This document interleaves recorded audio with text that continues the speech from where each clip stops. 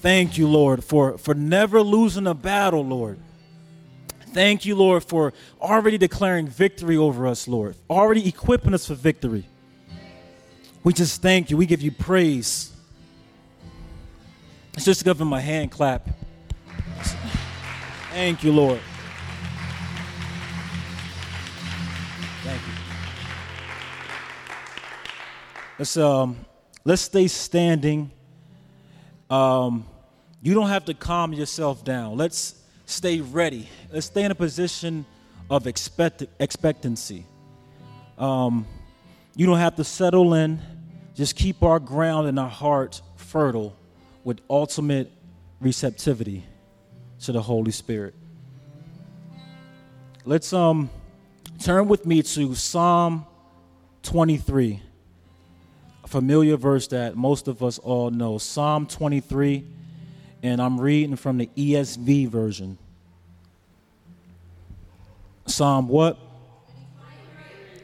23. The Lord is my shepherd. The Lord is my what?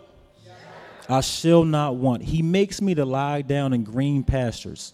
He leads me beside still water. He restores my soul. He leads me in the path of righteousness for his name's sake. Even though I walk through the valley of the shadow of death, I will fear no evil, for you are with me. Your rod and your staff, they comfort me. You prepare a table before me in the presence of my enemies. You anoint my head with oil. My cup runneth over, or my cup overflows. Sorry, I got the King James version in my head. Surely goodness and mercy shall follow me all days of my life, and I shall dwell in the house of the Lord forever. And all the saints say, amen. Go ahead and have a seat there. So in this 21 days, in the beginning of 21 days, Amber had an idea that we reach out to those closest to us, and we just say, hey, how can we pray for you? We're going to enter about 3 weeks of deep fasting and prayer. How can we pray for you? And most of them, of the dozen or so responses that we got, the resounding theme that we saw was, please pray for clarity, or in other words, that God speaks clearly to me. And please pray for obedience. So clarity and obedience. And as I began praying the first week intentionally for this list of folks that are close to us, friends and family, I said to God, I said, in this season here, is there truly a veil around our eyes and our ears? Are we truly walking in a haze where we can't hear from you clearly, where we can't obey you, we don't have the confidence to obey you? And he brought me to Psalm 23.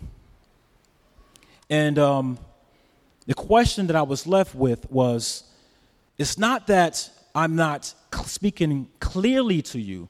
It's not that you haven't gotten the confidence to obey me. It's that you are moving too quickly to hear from me. You are running, being tossed to and fro to hear from me. So it reminds me in the first line, the Lord is my shepherd. And it has reminded me that a shepherd shepherds sheep. And we're stuck asking for clarity and for obedience because we don't understand the relationship that we have with our shepherd. We don't understand the nature of a sheep. We are caught trying to be the shepherd in our lives. So in my prayers have shifted, not for clarity or for the confidence to obey God, for those people who are on our prayer list, but that we learn how to properly be sheep, that we stand in the green pastures and we understand in those green pastures there's nutrients, there's sustenance, there's everything that we need. There's clarity. The sheep, we don't get an understanding of the sheep's motivation to responding to the sound of the shepherd until the sheep gets to the shepherd. We see they all run, but we can suspect that some of them were only running because of the other sheep were running. But the most mature sheep, we get a glimpse of, once they get to the shepherd, we understand that their motivations was because the shepherd, they understood that the shepherd had everything they needed. For the immature sheep who don't understand the relationship of the shepherd or the purpose of the shepherd, what do? They ran off. They got distracted. They chased other greener pastures. But those mature sheep stayed and waited in expectant anticipation that this shepherd provides everything I need. Here is my green pasture. The most obedient and faithful sheep recognizes the shepherd's voice. It recognized that this is the green pasture that I belong to. Here's my sustenance. The enemy warps our minds to thinking that our value comes from the things that we produced with our hands rather than just who we are. The enemy warps our minds to think that our value is us being the shepherds in our life. The shepherd. The Lord is my shepherd, it says in verse 1. We are the sheep. Men, I'm going to talk to you real talk. So I left my notes. I usually prepare a long list of notes, but I just want to give you real talk. So real talk where I'm from is that I have something to get off my chest to you. So the men, Pastor Monty talked to us yesterday directly, and he challenged us to be leaders of worship in this new mature season that we're going into. Men, I have something else to say to us. We got to step up our game. We have to step up it's not about clarity and obedience. It's about hearing from God. It's about learning that here in worship of our shepherd, here's where we find everything that we need. On our prayer list of those people who asked for clarity and for obedience, the majority of them were men of God, men of valor. But they can't see past the fog like those sheep because they're not hearing from God's voice. So we got to learn how to worship. We got to learn how to deep worship. Instead of us running and trying to find value, trying to find the next assignment, running to find the next opinion and respond to the next need, we need to be planted, like it says in Psalm 1:3, planted by the rivers of water. There's where you get your sustenance. There's what you get when you get what you need. No, we need to not just be planted. We need to learn how to kneel before God.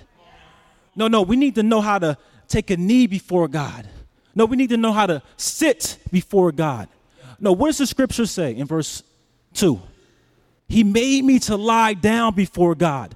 We need to learn how to lie down before God, lay prostrate before God. Come on, it ain't weird. It ain't weird. Stay on your face. Lay down. That word there is not lay down and lifeless. It's laying down, stretched out. Take possession of your green pasture. Stretch out. God has made you to lay down. He designed you to be sheep. Stretch out. Right? Vincent be in the back, stretched out, laid out. Come on. So then when we get ready to respond to the needs, we can sing from the depths of our heart. In him do I live, move, and have my being. Breathe in me. Live in me. Let your glory reign in me. It ain't weird. Lay down, prostrate. Let the Spirit deposit in you. Let him shape your character. I'm talking to the men directly. He's speaking to you clearly. He's speaking. See past the fog and hear your Father's voice. I'm going to get off the men because we got it last night. No matter if I'm coming back to the men. And men, teach your sons to worship. We be in the back with the kids. And our young queens are growing up and they're worshiping God with all of their heart. But our young men, it's so difficult to get them to worship. It's so difficult. They're going to grow up trying to find values in something that's other than what God designed them to be because right now they're not worshiping.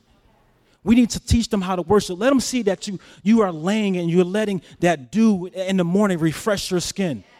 Let them know that your shirt is wet because you've been laying on your green pastures. Let them see that your face is wet because you're crying tears of joy because the Holy Spirit has washed you. Let them see you sing out. Dads, uncles, brothers. Let them see you do that. Bring them with you in the morning when you get up and you lay. Tell them, son, lay with me. We're going to pray. We're going to worship our God. Or else they're going to grow up finding value in the things that the world tells them to find value in. They're going to find value in how many girls they're with, how many cars they have. Oh, hey, that was weird. How many cars they have, how many houses they got, how much money they make, what their bank account looks like. They're going to find value in the things the world tells them to find value in if we don't tell them, or show them, demonstrate to them how to properly understand the relationship between the shepherd and his sheep. I'm off the men right now. The shepherd has a responsibility to the sheep. He plants the seeds. He tills the green pastures.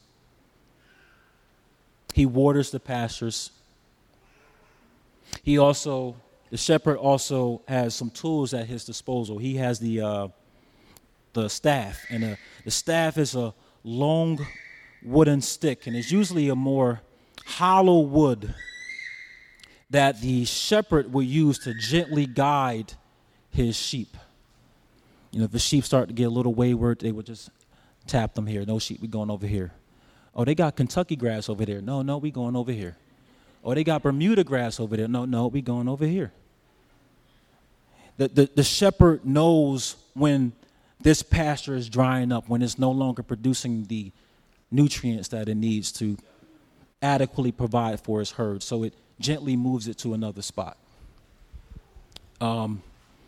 The sheep may not know everything that the shepherd knows, but the shepherd is a good shepherd. They also have the rod.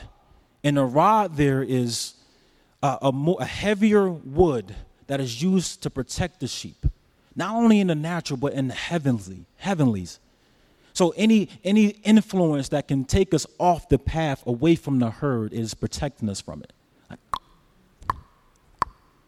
But the rod is also used to hone in the most rebellious sheep. For those of us who are bad sheep, or bad sheep. Where's the door? I'm going to go right there.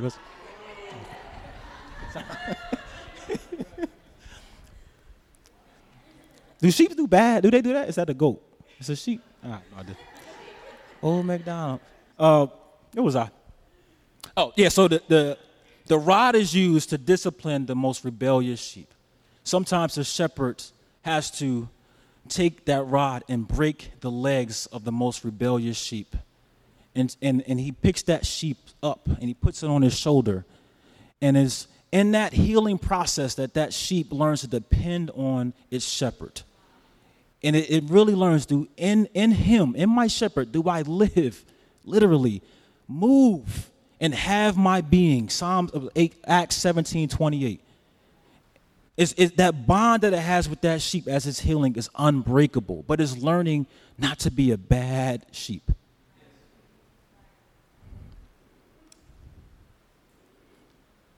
I know for me, I haven't always been, and in some ways very much battling being planted by the rivers of water, planted in these green pastures, not looking for the Kentucky grass or the Bermuda grass.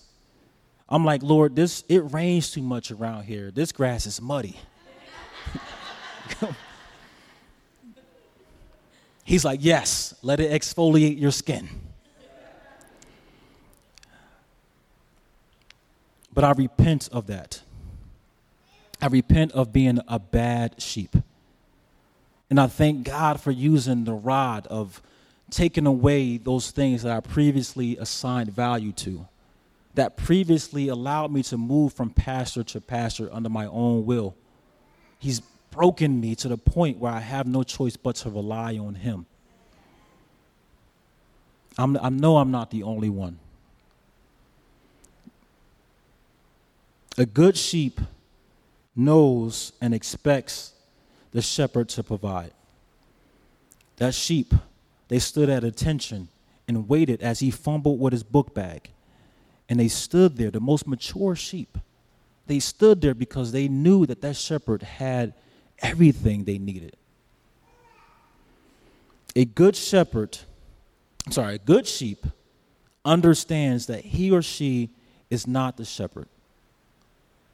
That the shepherd, and it lets the shepherd shepherd.